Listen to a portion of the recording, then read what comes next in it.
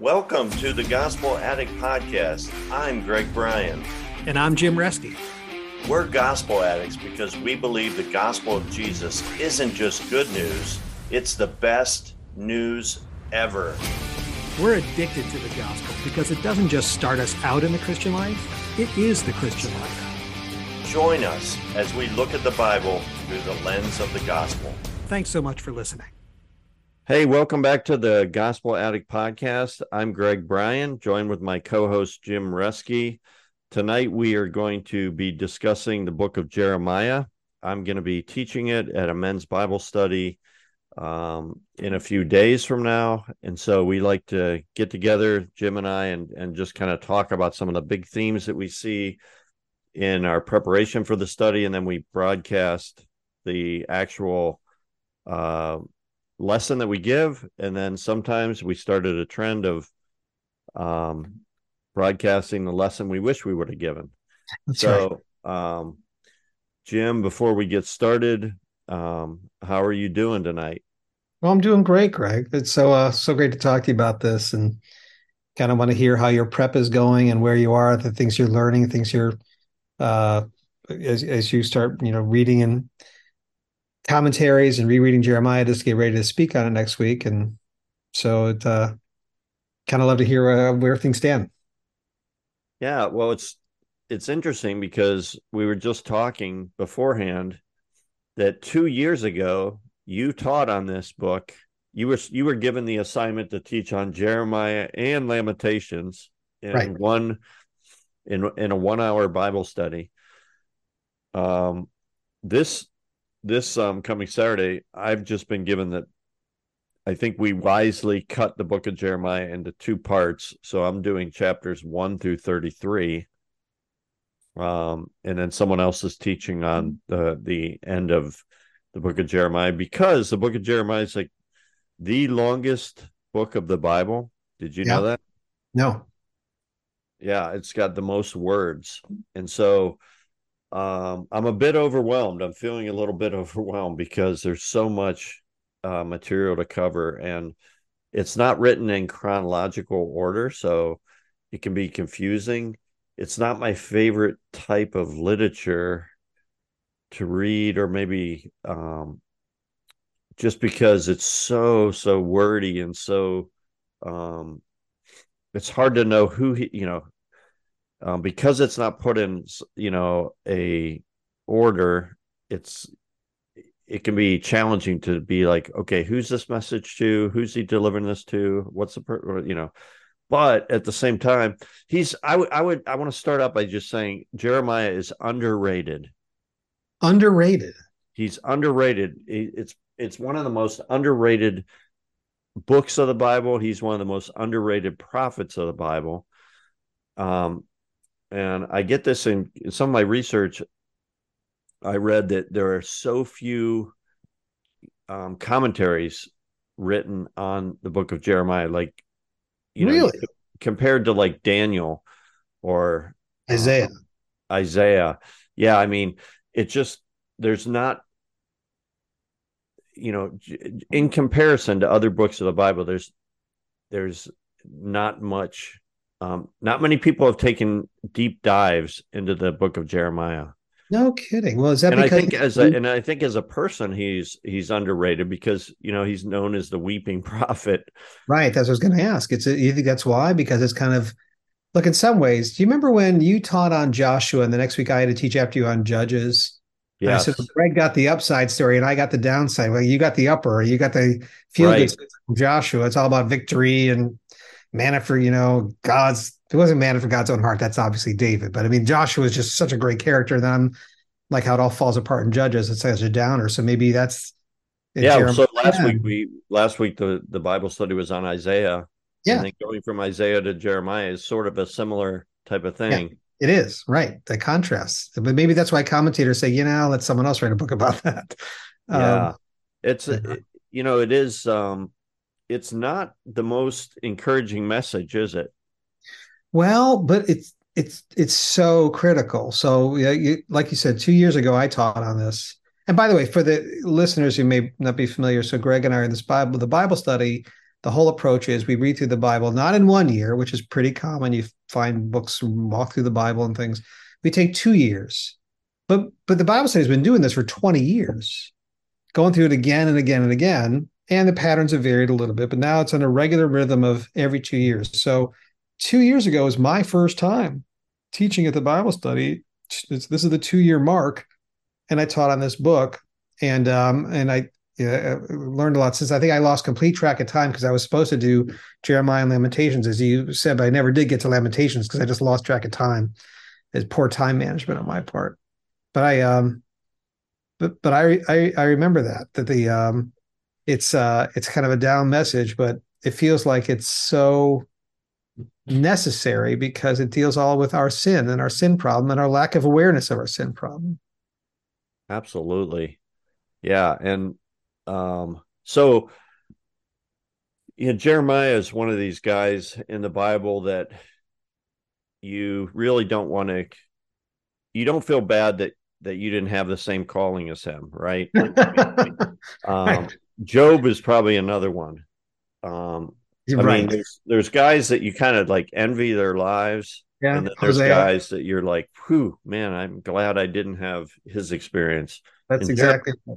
Jeremiah had a tough ministry, but the book starts out in all of chapter 1 is about his call to the ministry, which is pretty significant that a whole chapter is devoted to it. And it's very clear. God makes it very clear to us that he was called to be a prophet before he was even born. Yeah. Now, he was born into a priestly family. Oh, really? Yeah, he came from a priestly line, so he could have been a priest and probably should have been a priest. But then God calls him to be a prophet. In fact, as a young man, God tells him, before I formed you in the womb, I knew you. And before you were born, I consecrated you and appointed you a prophet to the nations. What is that? Verse 5, chapter 1, verse 5. So, but then Jeremiah, gets his calling as a young man. He's probably like a teenager or something. And he says, oh, but I don't even know how to speak because I'm just I'm just a youth. And then God says, don't worry about it because I'm going to be with you and I'm going to give you the words to say. And then there's this interesting verse in verse 9. It says, then the Lord put out his hand and touched my mouth. And the Lord said to me, behold, I have put my words in your mouth. See, I have set before you this day over the nations and over kingdoms. That all sounds great. I mean, what an amazing experience. Basically, God touched his mouth and, which it reminds me, if God's called you to do something, he will provide for you. He will take care of you. He will give you all the tools necessary to fulfill that calling. And so here he's telling Jeremiah, maybe you thought you were going to be a priest, but I've called you to be a prophet.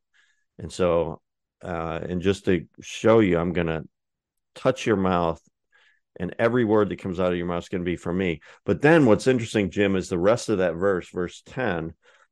This is his calling. This is what his ministry is going to look like: to pluck up and to break down, to destroy and to overthrow, to build and to plant. Okay, so there's 6 things mentioned there. 4 out of the 6 are negative. Basically, he's saying, okay, this is what I've called you to do: to pluck up and to break down, to destroy and to overthrow. It's like, man, what a tough ministry. And sure enough, the rest of the book, it covers a span of 40 years, shows just how tough a ministry it was for him. So, Greg, you're in full-time ministry. Can you imagine what it would be like? People always talk about feeling the call of ministry. And I know there's probably a moment in your own life you look back and say, I felt the call of ministry to do what I do full-time and devote my life to it. And anyone in your role can reflect back on that moment, but can you compare that to, like, if God himself, I mean, what an unbelievably unique moment. So when just as you read those verses out loud, I was thinking at that moment there must have been an unbelievable sense of elation, right? Like not just, I mean, many people have felt the call to ministry, but how many have been like where God personally says, I'm going to touch your lips and I'm going to personally call you, right? So it's amazing. So the feeling of elation, joy, exuberance, and then like you said, but some sense of foreboding with those 4 out of the 6 words having that tone, thinking, oh wow, okay, what am I getting myself into here? What is God getting me into here?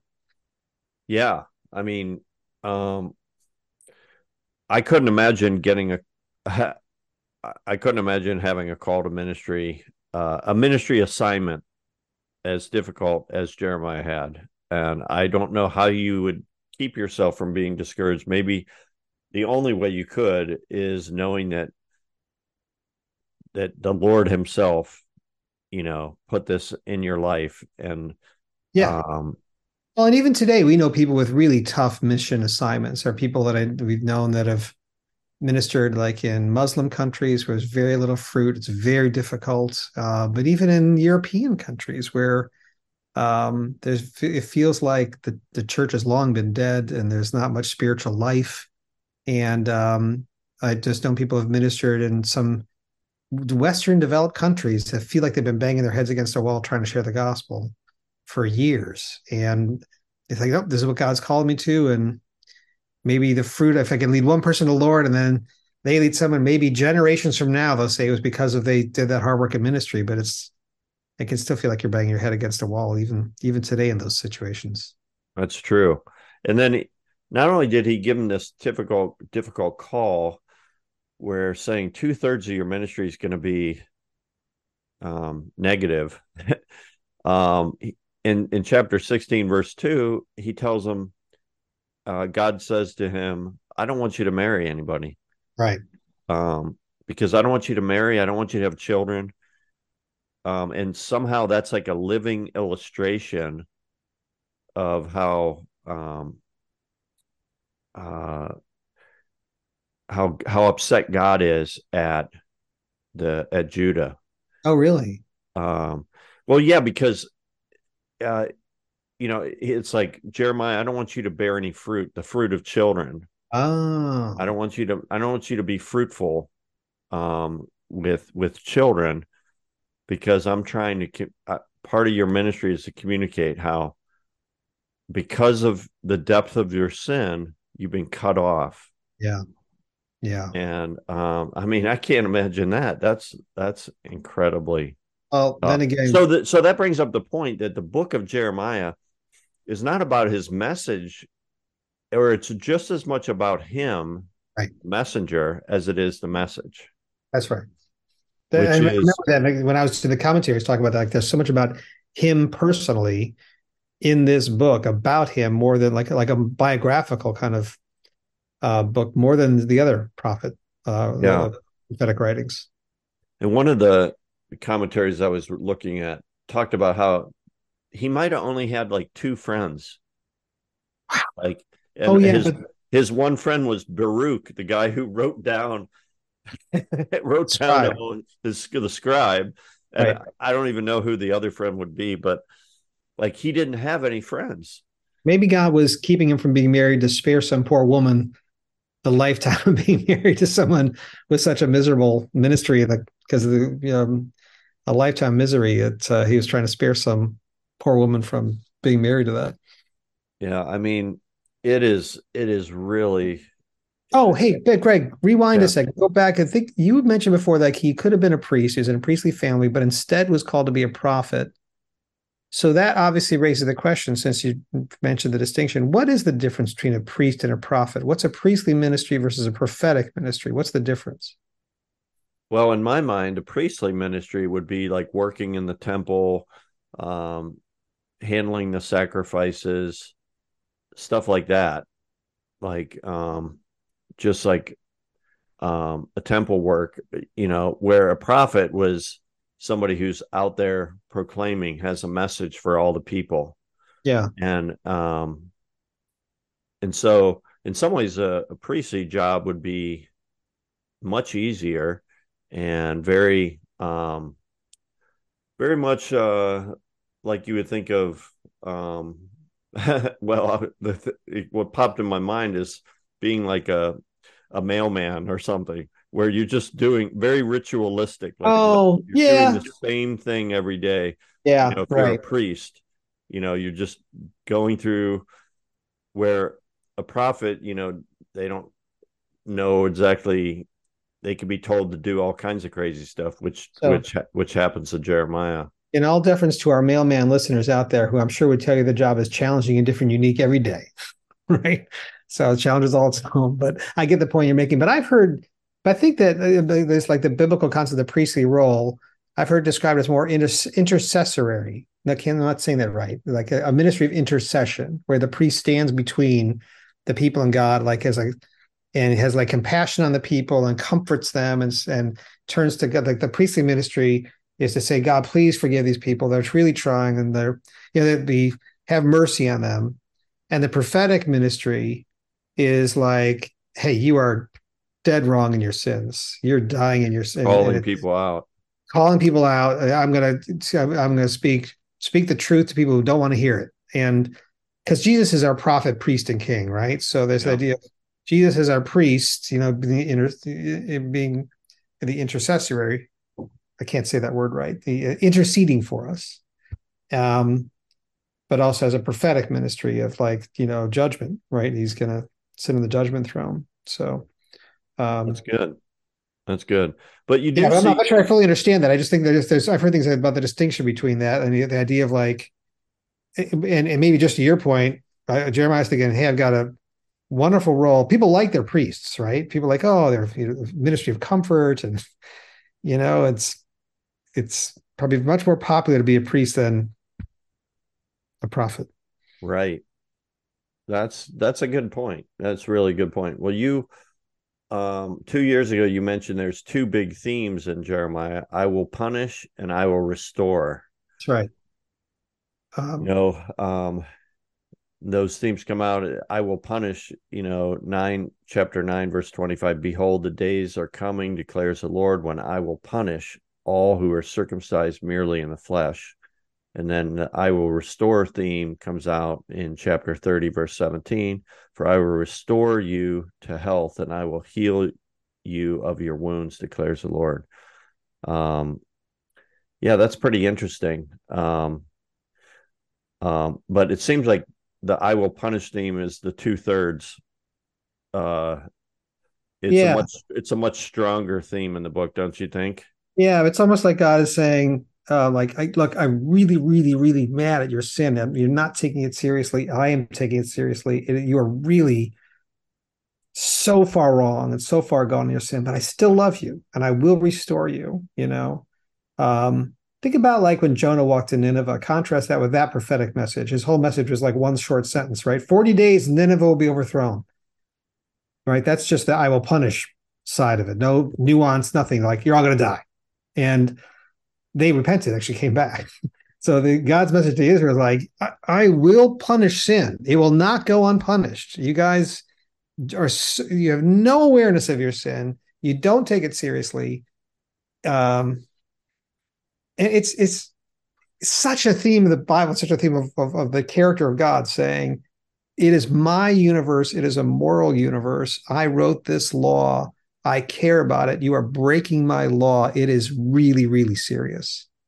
But I still love you. I will restore. I'll bring you back and I will find a way, right? Even though your sin creates a separation between us, I will restore. I will bridge that gap and find a way. That reminds me, there's a gospel illustration that comes out from a verse in Jeremiah that I've often shared with university students through the years. Really? And we call it the well illustration. Really? You may have heard of the bridge to life, right? Yes. The Yes. bridge to life. This is called the well illustration, and it's based on Jeremiah chapter 2, verse 13. And the way this goes is when you have a conversation, you're trying to get at Well, the way I would start it with somebody is I would say, let me ask you a question. Do you agree with this statement that people follow, give themselves to, put their trust in, whatever they believe will satisfy them and give them life? What do you think about that statement, Jim? That sounds about right. That people follow, they will give themselves to, they will put their trust in, whatever they believe will satisfy them and give them life. Yeah, it'd be hard to argue with that. Right, right. So then what I do is I take a sheet of paper and then I start drawing all these different boxes on the paper, different, like, a box of all different shapes, like a circle, an oval, a triangle. Um, and then I'll say, brainstorm with them, what are some of those things that people are looking for to give them life? And so we talk about relationships, money, partying, career, sex, family, religion, politics, and all those different boxes.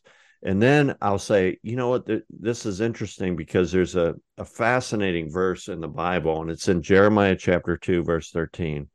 And here's what it says. It says, my people have committed two sins. They've forsaken me, the spring of living water, and they have dug their own cisterns, broken cisterns that cannot hold water. Explain what a cistern is for the audience. Well, a cistern is like a holding tank, like a, you know, it's typically in the ground. It's built into the ground, but um, something a place where you would hold water, Right. like a pool or something. But so um, so then what I do is I go back to those, and what I failed to mention is, like, so I'll draw a triangle and then I'll put the word relationships in there, and then I'll draw an oval and I'll put the word, career, and then I'll draw another thing and put, you know, all these different things that people are giving themselves to, and we look at them and we brainstorm together what those things are. Like, what do you see your friends giving their lives to? Good grades, whatever. And then after I show them this verse, I say, um, well, first I have to explain. We kind of talk through the verse. It says that there's two sins. What are those two sins, according to this verse? And it says that the first one is that they've forsaken God. The second one is they've dug their own cisterns. And that's kind of interesting because it shows that the complexity of sin, that it's not just turning your back on God, but they're actually digging your own cistern. Shows how much they're working to try to fill that void on their own, apart Yes. from God. Right. I never thought of they focus on the word digging. Yeah. So then I'll say, well, what does forsaking mean? And they'll say, well, to abandon or to leave. And then I'll ask them about cisterns. Have you ever heard of a cistern? Do you know what it is? It's a huge container that holds water, like a big pot. And it says, and I'll say, how are the cisterns described in this verse? And it says, well, they're broken. Well, what happens when, if a pot is full of water and it's broken? It leaks, right? It becomes useless. Right. And so at that point, I'll draw cracks in all those little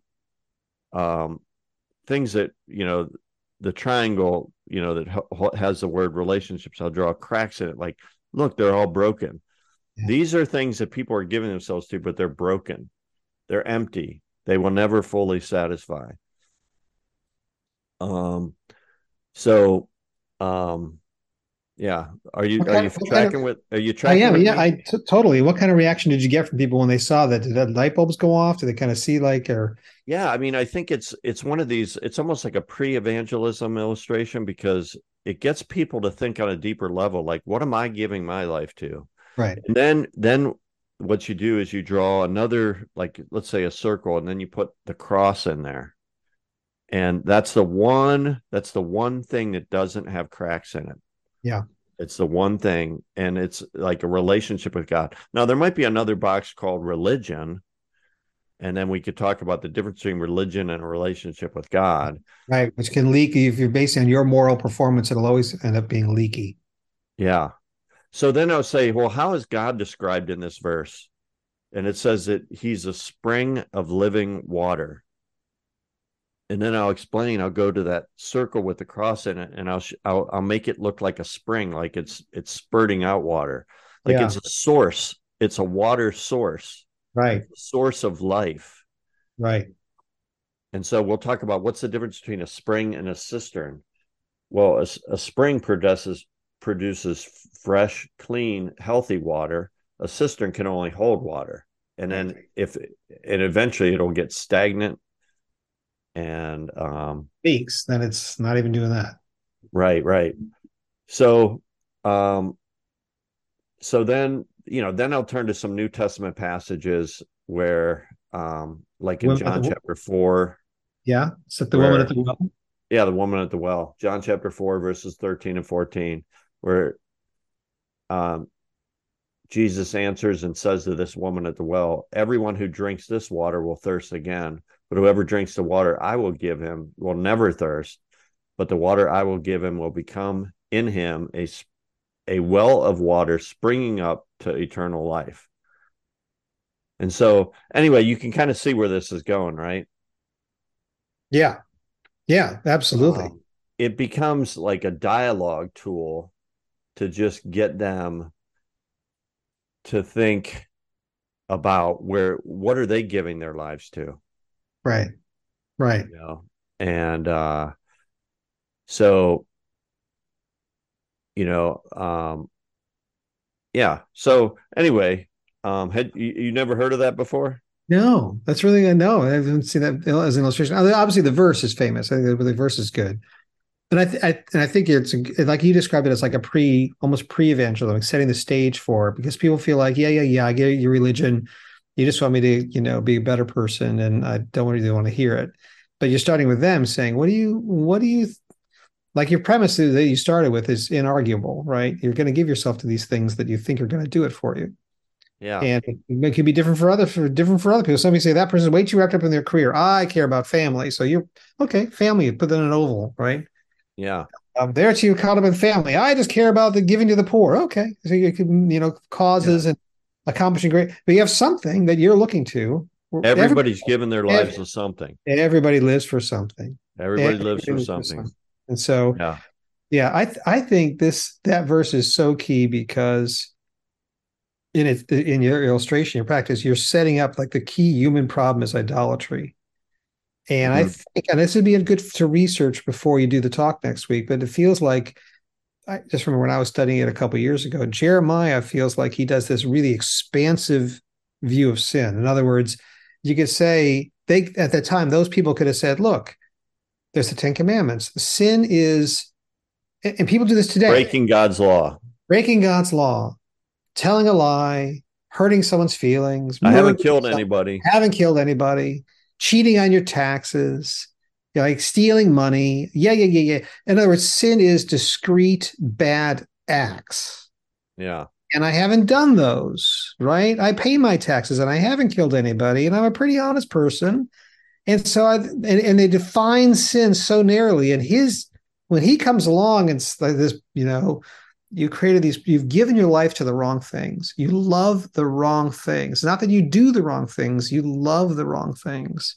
It's such an expansive definition of sin, right? And I think it's there in the Ten Commandments too. Like you should have no other gods before me. It's not like he's making it up. It's not like he's creating something new, but like he's telling people, like, look, you sin is your sin problem is way worse than you think it is.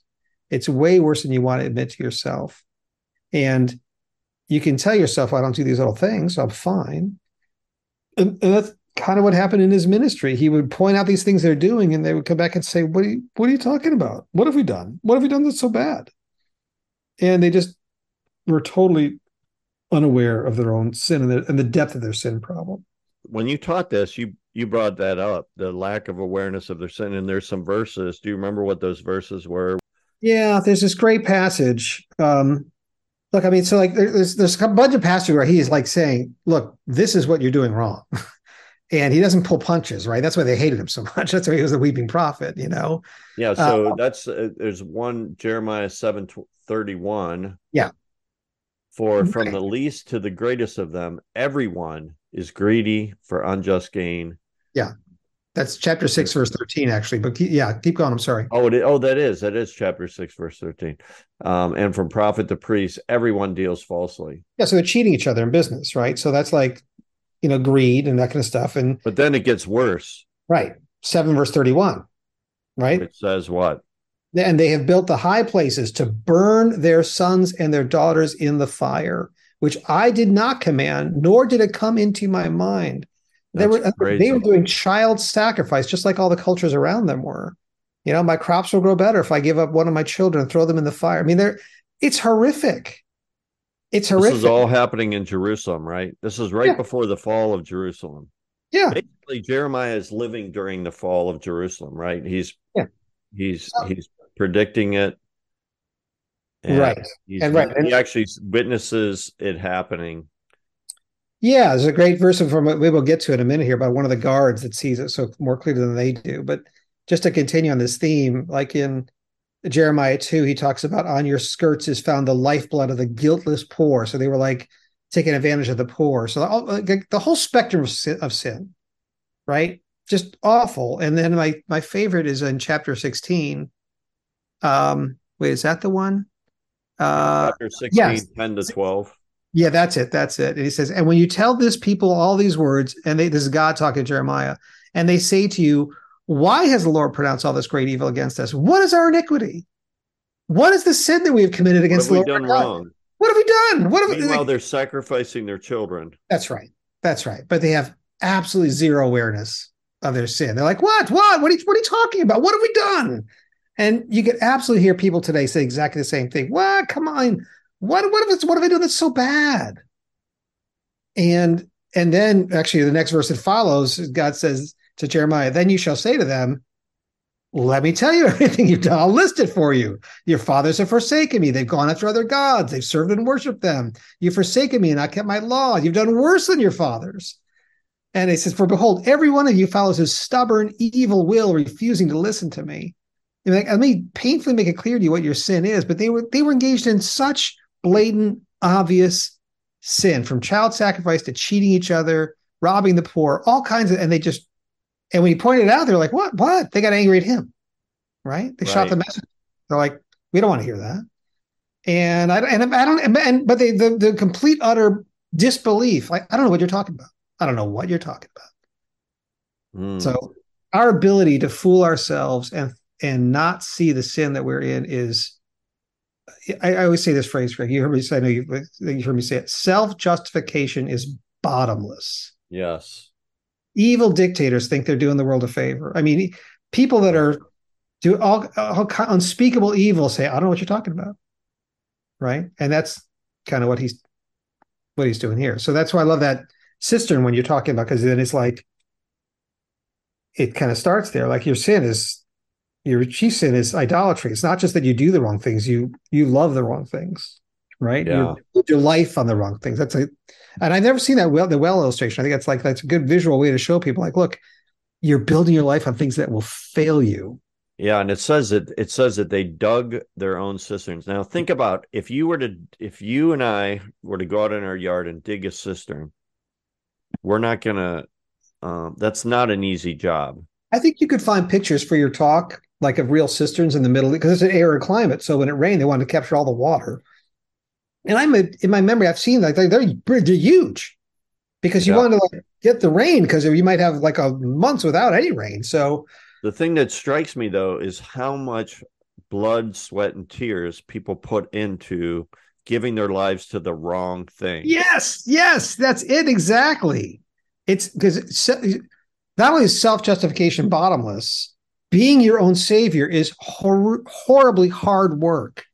The burden is so hard. That's when Jesus comes along and says, take my yoke. My burden is easy, and my yoke is easy. My burden is light, because he does the work for us in the gospel, right? He's the one who pays the price. But you're digging your own, you're building a life for yourself. You're your own savior. And it is wearying, so wearying to be your own savior and constantly have to justify your life. So I think it's interesting you do that as illustration with college students, because when you're young, you don't, it's so easy to say, oh, no, you don't understand. I'm going to have a great life. I'm building a great life. And I keep digging, dig for 40 more years, dig for 30 more years. Right. Watch people who built their life on career, watch everything fall apart around them.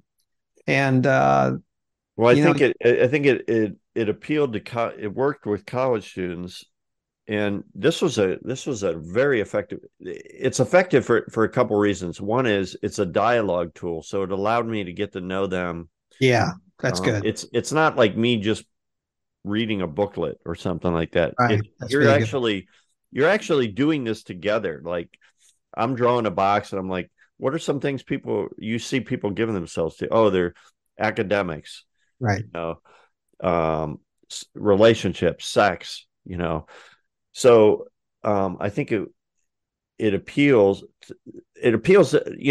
It's interesting because when you're 18 to 22, your cisterns are. I think what you're saying is your cisterns may be smaller, and you're still digging, and you still, and so hopefully you think still digging. other people have failed. Yeah. They may be, somewhat simplistic, like, academics, for example. Right. Where as you get older, your cisterns get bigger and maybe more complex. And actually some of them are like, we give ourselves to good things, but if we make those good things into an ultimate thing, if we make them into an idol, then that's just as bad as giving our lives to the blatantly wrong things. Yeah. Yeah. Or it can be just as harmful. So you also brought out 2 years ago that the idea about sin is more complex. That sin is just not idolatry, but it's addiction. And how did you see that in the book of Jeremiah? Yeah, there's this great passage, and since you're doing 1 through 33, you could use this verse. It's in chapter 2, because again, they're like in total denial of their sin. And I think it's in chapter 2, verse 22 to 25. And a part of it here, I'll read it. It says, how can you say, I am not defiled? I have not run after the Baals, which were the idols that they were worshiping. See how you behaved in the valley. Consider what you have done. You are a swift. This language is really raw. It's really vivid. I think a lot of people who don't know the Bible say, I didn't even realize this kind of stuff was in the Bible. It says, you are a swift she-camel running here and there, a wild donkey, accustomed to the desert, sniffing the wind in her craving, in her heat. Who can restrain her? Any males that pursue her need not tire themselves. At mating time, they will find her. It's like it's sexual addiction, right? Right. It's like, or any addiction. I can't stop. And the next verse is the killer. He says, but you said it's no use. I love foreign gods and I must go after them. It is someone who's in the depths, hits rock bottom depths of addiction. It's no use. It's no use. I can't stop myself. Got to have it.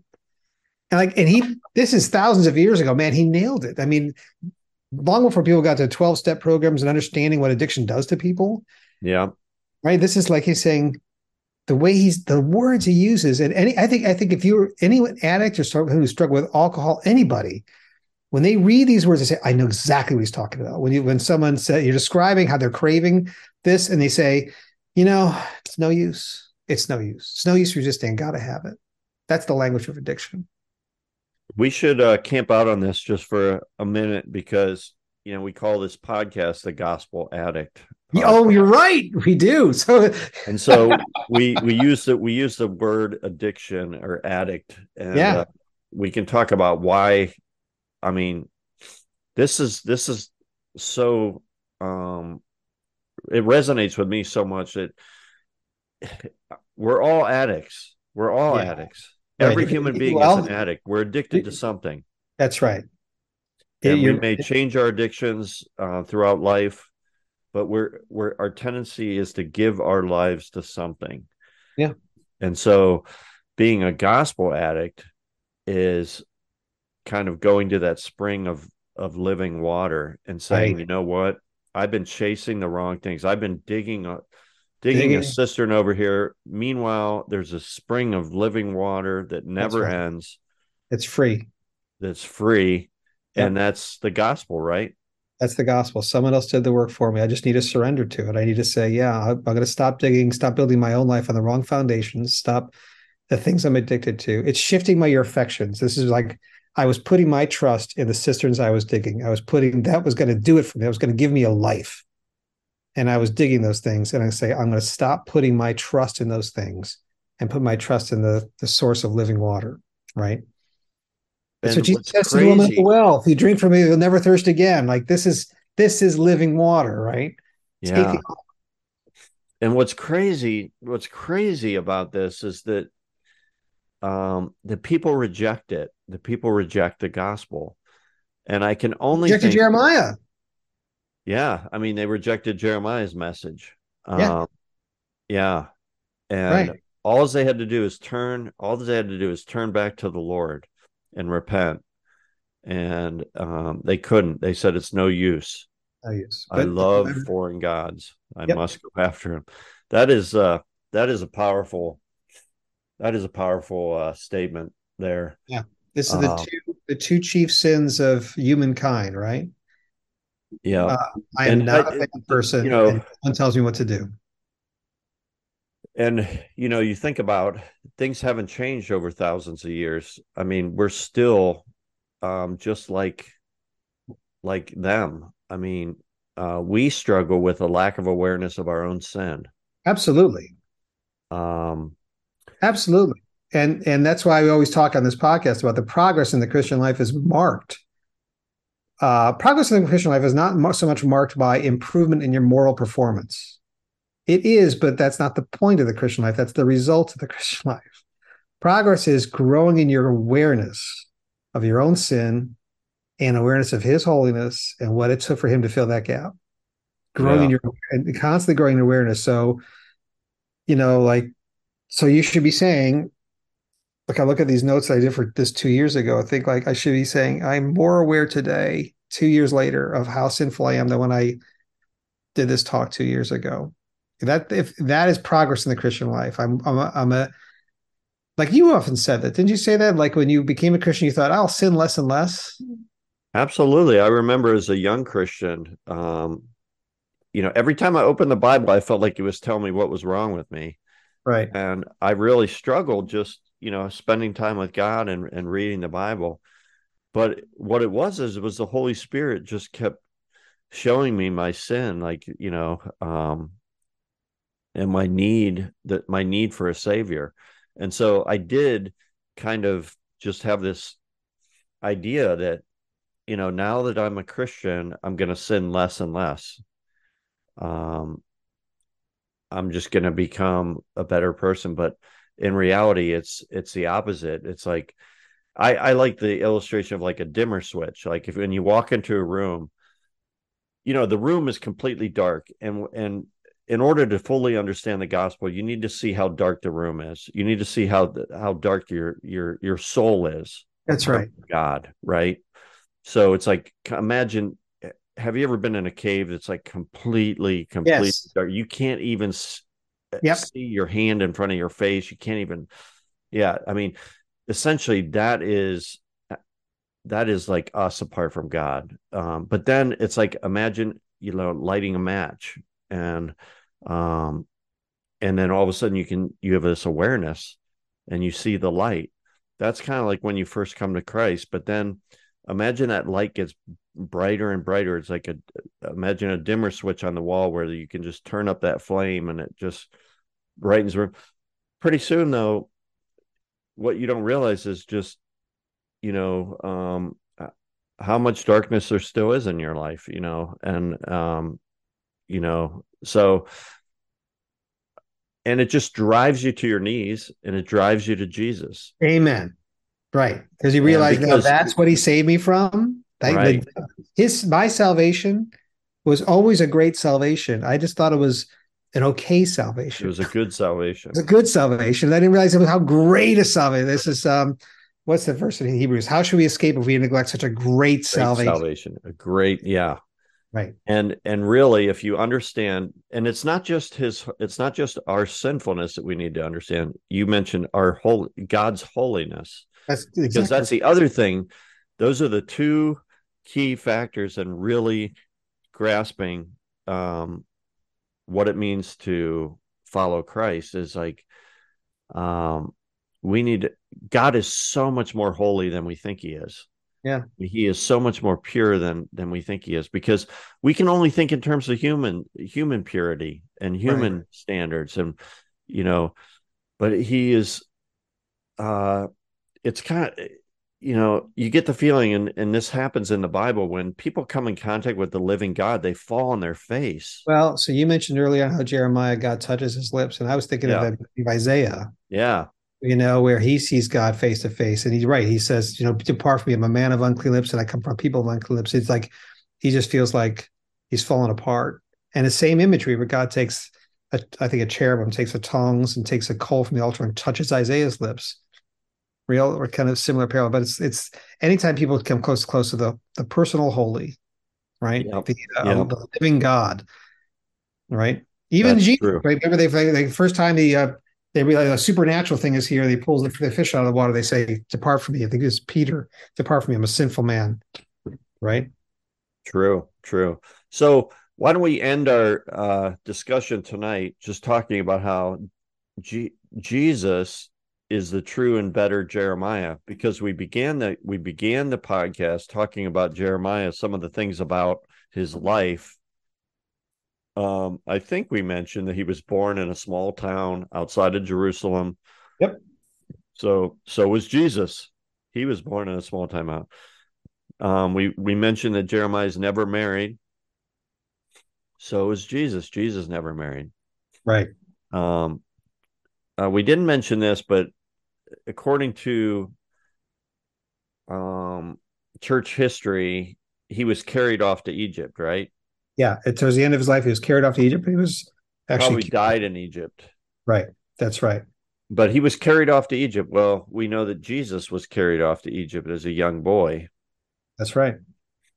What were some of those other characteristics, Jim? Well, so Jeremiah's message was not just for the Jewish people; it was for all the nations, because a lot of the message is actually very political. Talks about all the other nations, and of course, Jesus was here to, not just for the Jewish people, but for the Gentiles as well. So his message was for the salvation of the entire world. He was a weeping prophet, and then we know in Isaiah that that Jesus was a man of sorrows, acquainted with grief. That's right. That's right. Um, They're both rejected in their hometown. Both of they were them were. both rejected in their hometown. Huh? They were both the religious leaders conspired against them. Yep. Against both Jeremiah and Jeremiah was beaten, mocked, and convicted in a show trial, Just like Jesus. just like Jesus. Left for dead in a hole in the ground. Because Jeremiah was actually lowered into a cistern, left for dead. So just like Yeah. Jesus was left for dead in a hole in the ground in his tomb, in the same way. Yeah. So, isn't it cool just to think about all those parallels, but then to think about how Jesus is the true and better Jeremiah? And I think Yeah, we see this theme throughout the whole Bible, especially in the Old Testament, that everything in the Bible points us to Jesus. that's right. The And so whole thing.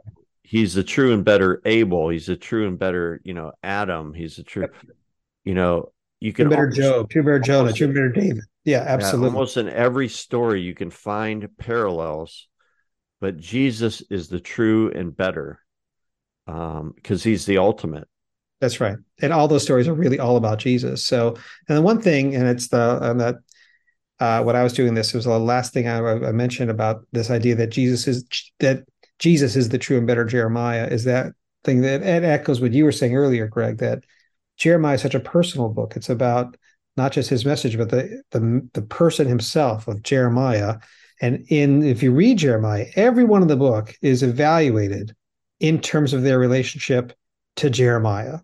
It's from his scribe to the kings. Everybody, they're all other characters in the play, but everyone is evaluated in terms of their relationship to Jeremiah. And in the same way, we are all evaluated in terms of our relationship to Jesus.